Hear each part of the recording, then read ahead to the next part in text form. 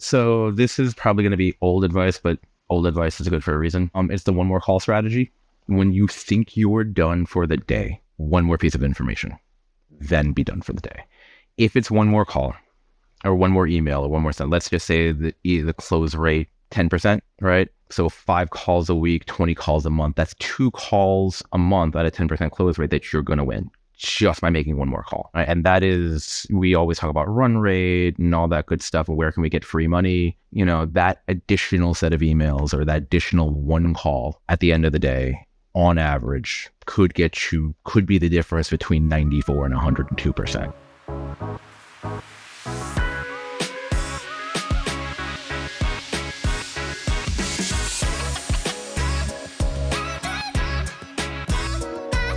We have another great episode for you here today. We have Anthony Kayas on the line. He is a strategic account manager over at Synthego, and he's recently made the transition from owning a territory to now owning global key accounts. So he's going to share lots of insights about that, 4 skills that you need to master in sales, whether you're in the beginning of your career or later on in your career. And he has a great story to talk about why you need to lead with empathy and put yourself in the customer's shoes. And I think another really good one is he's going to tell you how to interrupt with a positive mindset. So lots of key takeaways here. Nick, would you want to? Yeah, I think you covered most of it. I was really excited to chat with Anthony and how he's moved through and progressed, because there's very few reps that are as competitive of me and like chasing shiny stuffs that I do. So it was nice to see how he's gone from being that kind of attitude into more of a key account role and what the differences are. So some real good nuggets in there. Yeah, it's also fun. We know Anthony pretty well, so it's a lot of good back and forth, a little banter. So fun episode. Let's go ahead and we'll jump right on in.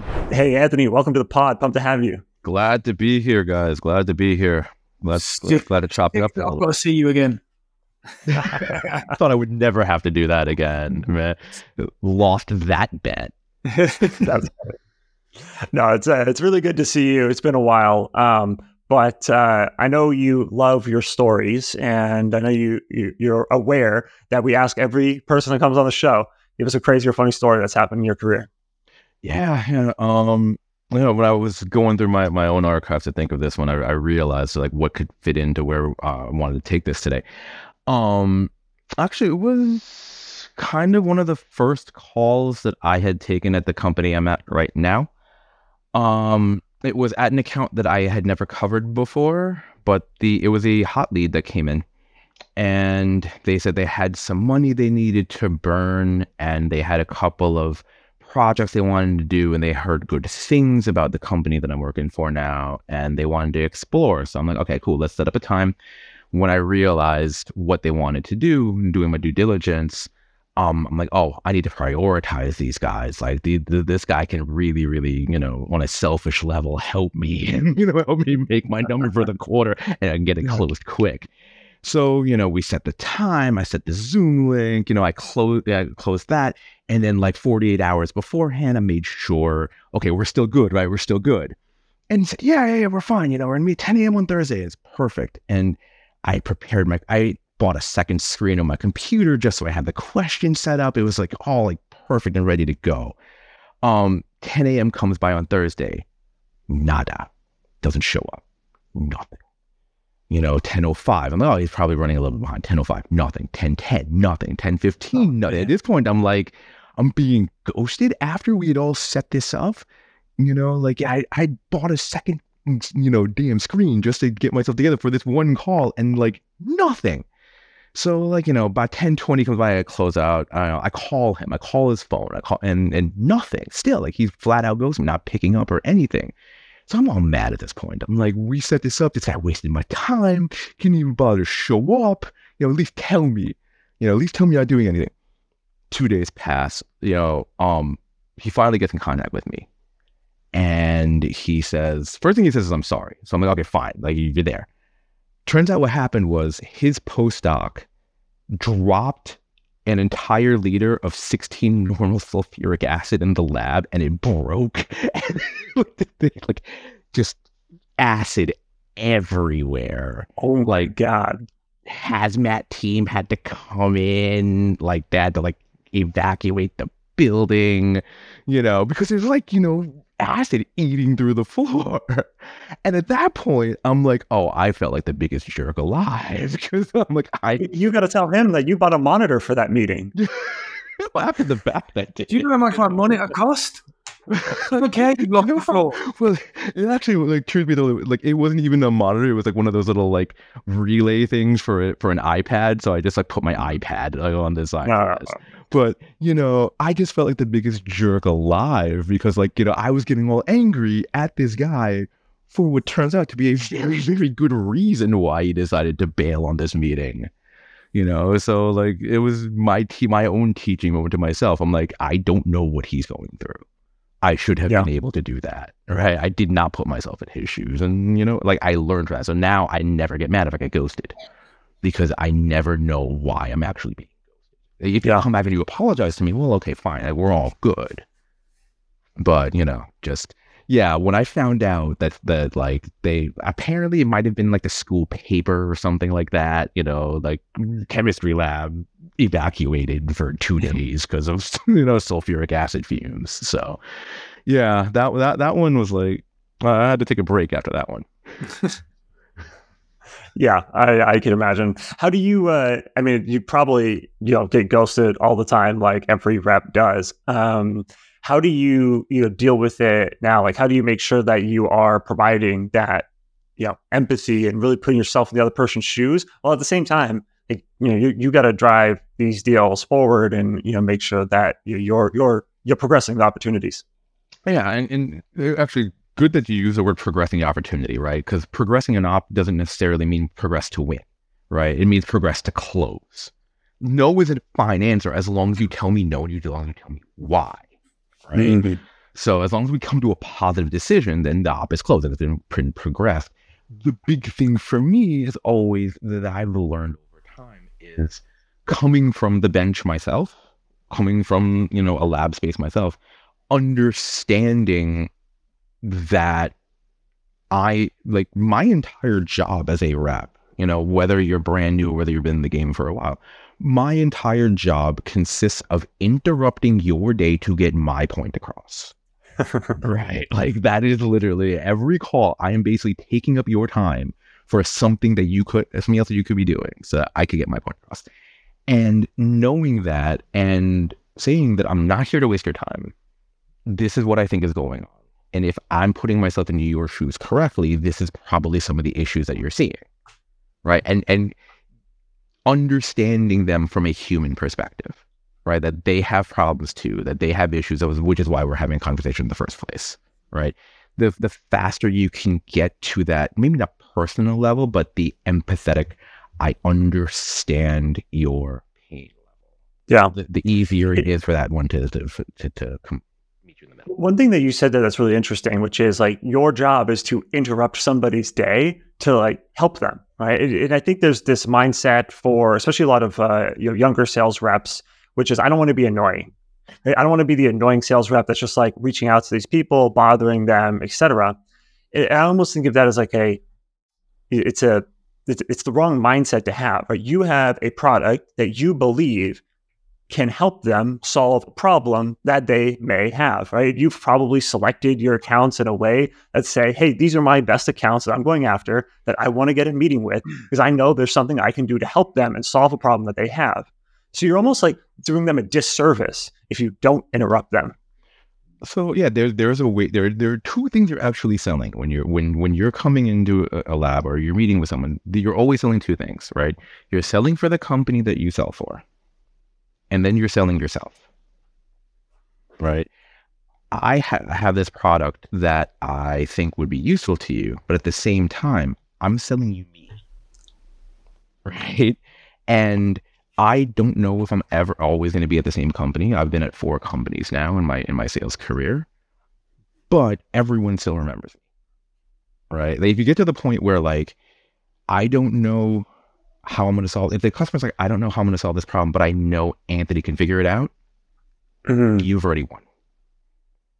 Right? So sometimes the interruption isn't necessarily to sell a product. Sometimes the interruption is just like, you look stressed right now. Do you need a donut? Yeah. Right? Well, Well, the other piece too is like the most of the time that you're interrupting people, it's to get time just to talk to them, right? Like your job is to interrupt in order to then get time with them to have a deeper conversation. And I think that's also where the like the worst sort of objections come up is when you're trying to get that time, right? Like if you're in a sales process with somebody, the objections you get are probably not really like personal, right? They're not really probably going to attack you unless you really mess something up. But when you're prospecting, you're really interrupting people trying to get their time, and they can get personal attacks that can happen in that time. So if someone how do you kind of my time though, if someone says no to my time, they clearly didn't realize it was me, because who would say no to seeing me? Because he's ridiculous. You ever? I can't take that offensive. There are strategies around that. There are strategies that I've used in the past, and obviously in a Zoom world, it's going to be slightly different than a face-to-face world where I came up through the game. But some strategies can work at the same time. Something that I've done in the past that's worked for me has worked for other people. I've told this to. I promise you 2 minutes, and you can set the clock. Nice. Start the clock. This is why I'm calling you. This is why I'm interrupting you. I read this paper that you had published, and I had a question about this thing that in one of your figures. Yeah. Because I think we can do this a little bit faster. 2 minutes goes up. Yep. And then no matter what they're saying, they're like, oh, sorry, timer's up, 2 minutes. Do you want to continue? Right. And then then the customer makes that call at that point. Because I've done the whole, I give you permission, if this isn't valuable, you can hit the end button or leave the room. Right, I've done that, but I actually like the 2 minute clock thing. Especially in a virtual world, you can put it up on the screen. That's literally it. Like, we set 15 minutes up, or like even on the phone, like you set the timer like right now, starting now for 5 minutes. And if we can Nick got that. 5 minutes. Nick got a really interesting cold call once. You want to talk about that one? Where the opener? Oh, I can't remember what it was. I'm trying to remember that. Oh yeah, it was along the lines of a guy phoned me and he said, "Hey Nick, just so you know, this is a cold call. You can hang up right now, or you can roll the dice and see what I want." That was literally the line. Yeah. Did he know that that you were in sales? Yeah. So that's the thing. That's the thing. He was a recruiter, but he also had looked at my profile, had seen me posting. He's like, I think Nick's going to be receptive to me trying. Well, at the same time, like both stories have that similarity, right? You do the research on the person that you're calling, right? There is that little bit of personalization. Knowing them as a researcher, knowing them as a scientist, knowing their personal pain point. Yeah. And then what he got from me was, great opener, I love it. What do you want? Yeah. See, I think, literally was it. Like a recruiter saw your profile and knew what you were about. Yeah. Right. So, yeah, it's always the same thing, and it's always knowing the target and knowing what makes that person tick, or if admitting that you don't and trying to figure it out. So maybe switching gears a little bit, we talked a lot about mindset. What are some of the things that you might recommend for people that are either thinking about moving into sales, or maybe they're kind of early in the stages of their sales career? I think you talked a lot about how mindset plays a big role in there, but what other things should they really be thinking about? It's funny. I had this conversation the other day with someone. There are a couple keys to enter the game that I think that we all just need to keep reminding ourselves on. Number one thing, bravery is probably going to be pretty big, right? Like you literally need to walk into some place that you don't know anyone to or have any idea. And like that, there's a level of bravery. At the same time, knowledge of self. Like, what is your voice? Who are you? Like, what kind of person are you? Right? Are you playing a role? Like, for me, I know kind of what my voice is. It's kind of loud, a little bit obnoxious, a little bit aggressive, but at the same time, kind of like self-effacing. Like, you can make fun of me and I'll laugh at you. I'll laugh at it kind of deal, right? But that's kind of like the whole disarming thing. Organization and prioritization. Yes. Right, so those are like knowledge of self, bravery, organization, and prioritization. I think what a lot of reps have problems with, and all across the board, new reps, old reps, same thing.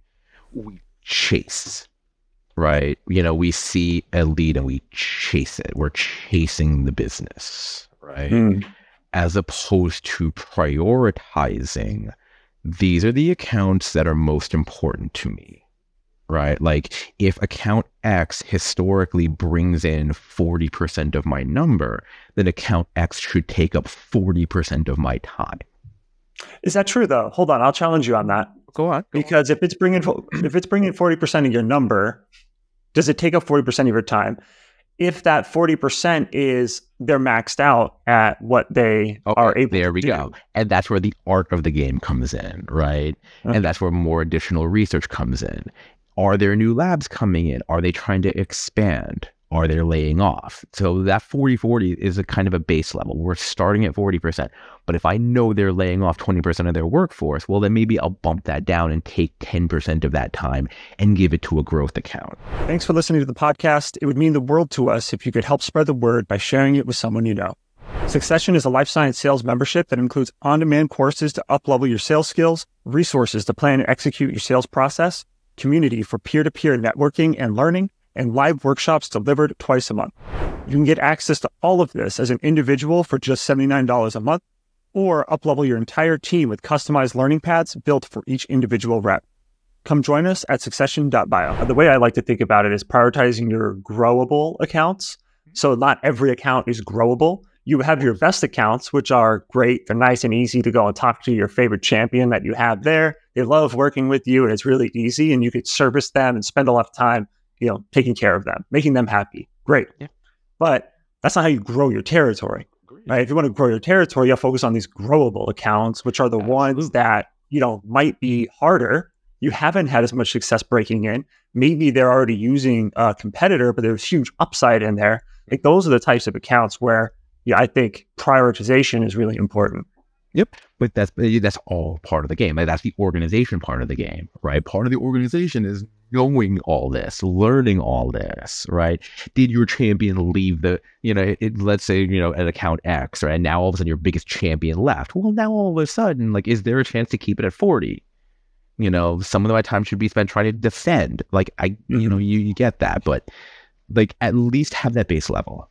Yeah, I also think the four things you're listing, I'm going to remember a bit like knowing yourself, knowing the customer, prioritizing, all of these kind of things. They're really important. I think if you was going to step into sales now, I'd suggest you sit down and rank them. You're going to need them all, but rank them. And I know for a fact there's reps out there that are way more organized than me. And those guys should be key account reps, right? They should, because they're going to hone their skills. They're going to follow up. They're going to chase. You want someone who wants to open accounts and loves to chase the chase, then you're going to want someone, they're probably a bit less organized, but they're way more driven to get that first bite, and it doesn't mean you're a good or a bad rep, but you need to know which one of these segments you fit in, right?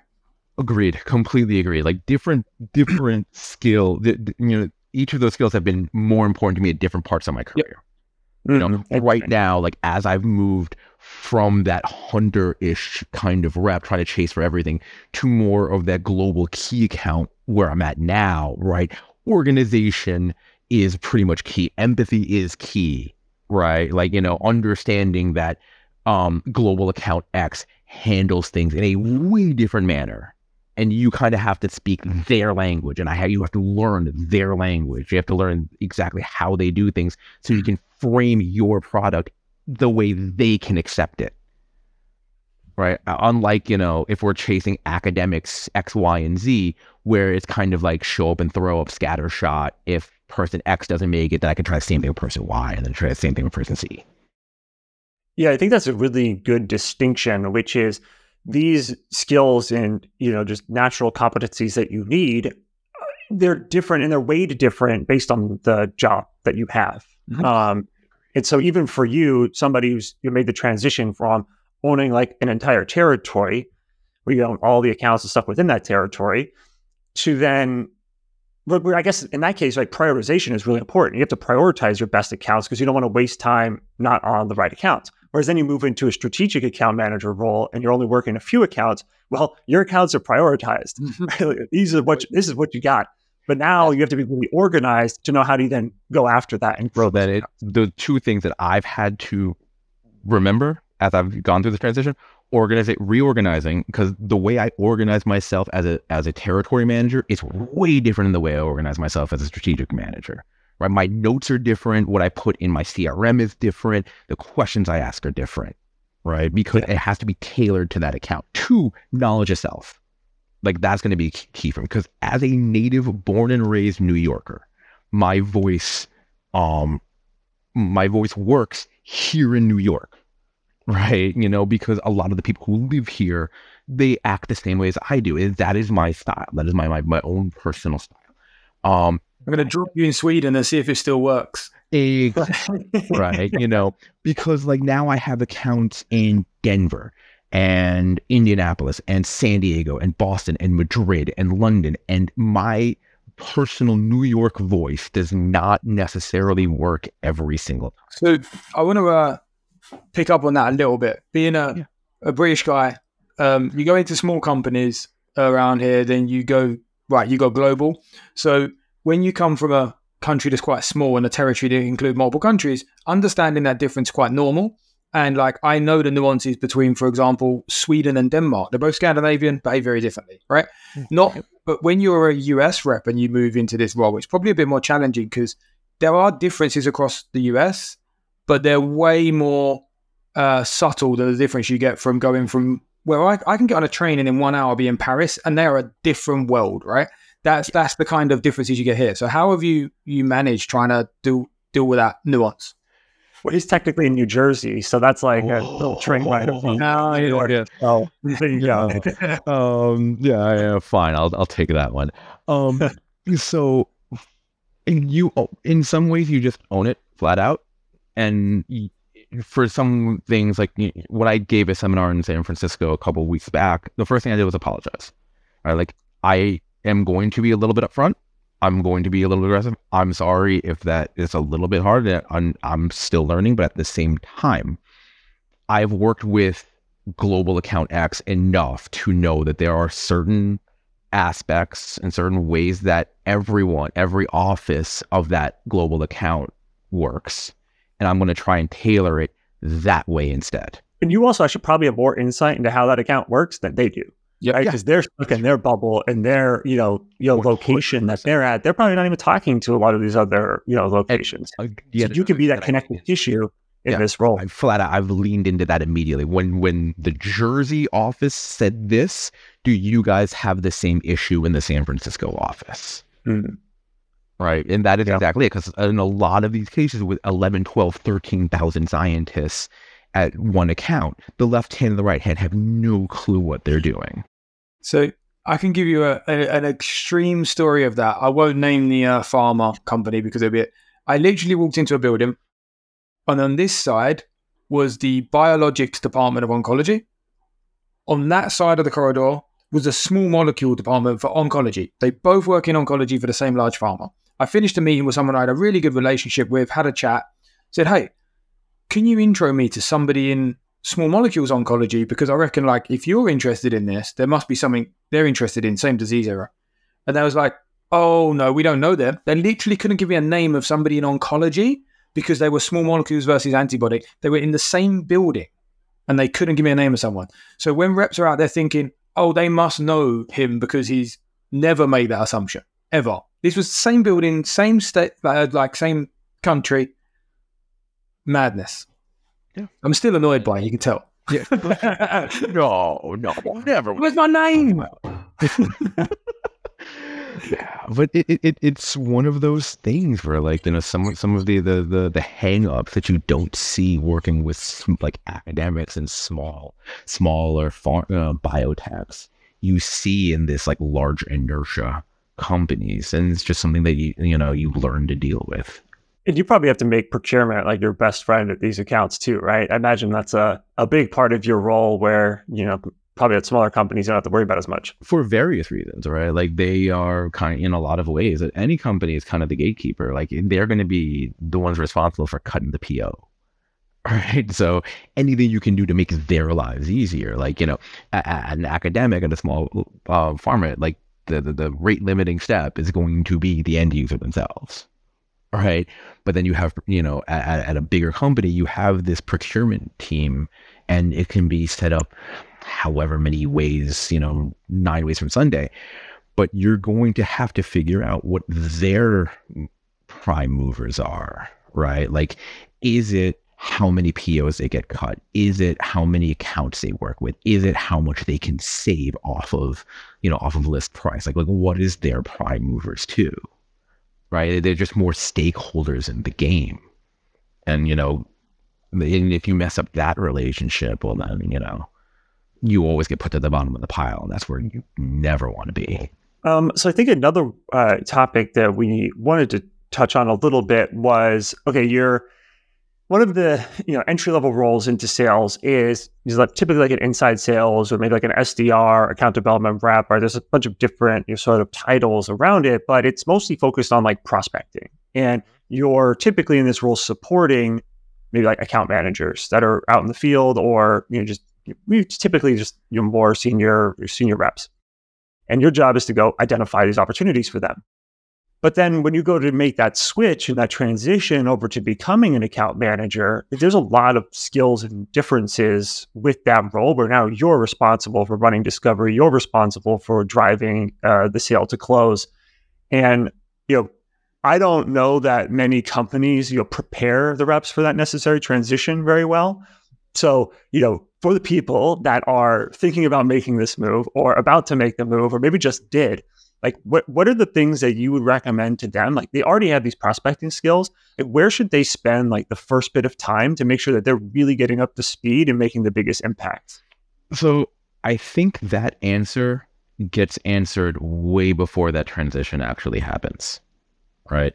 When I had my account development reps and I had individual ones, I'd have a meeting with them and I'd say flat out, 5 years from now, what are you doing? And it's okay if you say, I don't know, right? Because from that senior level perspective, my job is to help you get there. Like if I just use you for that individual skill set, then I'm just using you, right? But like, I am actually like your success. If I empower you, you will do a better job for me, and then we can help each other. So in some cases, one of the account development reps did say, I do want your job. I want to be in sales. So I flat out told them, and Harrison, to your point, a lot of companies don't do a good job in training people, but that person does need to be trained. So I will tell that person, just follow along. If you see something on my calendar, like, be brave about this. Like, take control. Like this is going to be a skill that you are going to need when you get to my level, right? So like, put time on my calendar, shoulder me on a couple of calls. I'll introduce you, and I can play that off to the customer, saying that we're in training right now, but you can see, or the ADR can see what the difference is in the flesh, not as a role play, not as a book, not as a part of training, but as an actual customer call. Yeah, so it's almost like it sounds like it's two-sided here, whereas one, the EDR, inside sales rep, et cetera, has to take ownership of saying, hey, I want to be an account manager, and so I'm going to be proactive. I'm going to talk to maybe the reps that I support, ask them, hey, can you mentor me? Can I jump on these calls with you? Can I just be a fly on the wall? Can I learn? Can you help me develop? And then on the flip side, you hope that these reps that are in the role, the account managers, are giving that time to the inside sales or ADRs to mentor them and help them. Yeah, absolutely. I mean, any actual rep worth their salt will be there to help the next generation in, right? Because we all know, like, our jobs are in some ways kind of fluid, right? Like, we're never going to be the days of being in the same role for 50 years is over, right? Like, we just accept that. So why not help people along, right? And from that ADR role, like, the important thing is not just to find that mentor rep, but to find the rep for a reason that you respect, right? It could be someone who sounds like you. It could be someone who has had success. Why is this person successful? It could be someone who sounds exactly the opposite of you, and you want to get that different perspective. But the ADR themselves need to figure that out, why they're going to ask that senior rep to be a mentor. One thing I'll say on that is I agree with everything you said, except that why wouldn't we want to help them? I think, my opinion of what I've seen is the best reps are the ones that want to help them, because the people that are at the top of their game, we're not worried about A players coming. I say we, I assume I was, right? But we're not worried about, that was a slip of my ego. Those that are at the top of their game are not worried about someone coming for them. They want that challenge. They want you to push me along, make me better, right? So you are happy to help upskill these people, and then they step into the role that hopefully you move out of, and everyone's happy. I think if you're finding pushback from a rep, look for one of the top performers. Look for the top performers, because they're going to be the guys that are going to want to do it anyway. I have told a rep in the past that was laid off. I flat out told him on the phone, I look forward to fighting you for the same opportunity one day. Nice. That's good. But it's very true. Like, I saw a lot of potential. It just didn't work for numerical reasons, and that's fine. But I'm like, dude, you have skills. Like, I can tell that. One of these days I want to fight you. And when you're ready, I'll be there. And I want to destroy you, but it's going to be... I will destroy you. You're not ready. It'll be fun. Yeah, but yeah, it's very, very true. Very, very true. Well, we're running up on time here, so we got one more question for you. Go for it. Yes, give us a sales tactic that anybody listening here can take with them and implement right away. So this is probably going to be old advice, but old advice is good for a reason. It's the one more call strategy. When you think you're done for the day, one more piece of information, then be done for the day. If it's one more call or one more email or one more send, let's just say the close rate 10%, right? So 5 calls a week, 20 calls a month. That's 2 calls a month at a 10% close rate that you're going to win just by making one more call. Right? And that is, we always talk about run rate and all that good stuff. Where can we get free money? That additional set of emails or that additional one call at the end of the day, on average, could be the difference between 94 and 102%. Yeah, I love it. I love that. One more, and if you just have that sort of mentality, it's going to just push yourself each and every day. We had metrics around here, right? That you not always the lowest reps were the ones with the lowest activity, but the top performers were always the ones with the highest. So that's that one more call attitude, right? It's one more call, and it doesn't take any real effort to do one more call.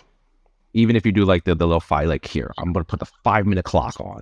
I know you're trying to leave too. So, it all ties together. So he's awesome. Let's all go make cool. Yeah, one more call. Cool.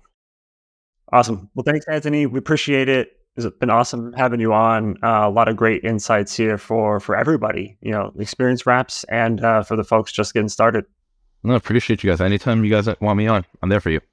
Yeah. And hopefully we don't see you again. But it's been awesome.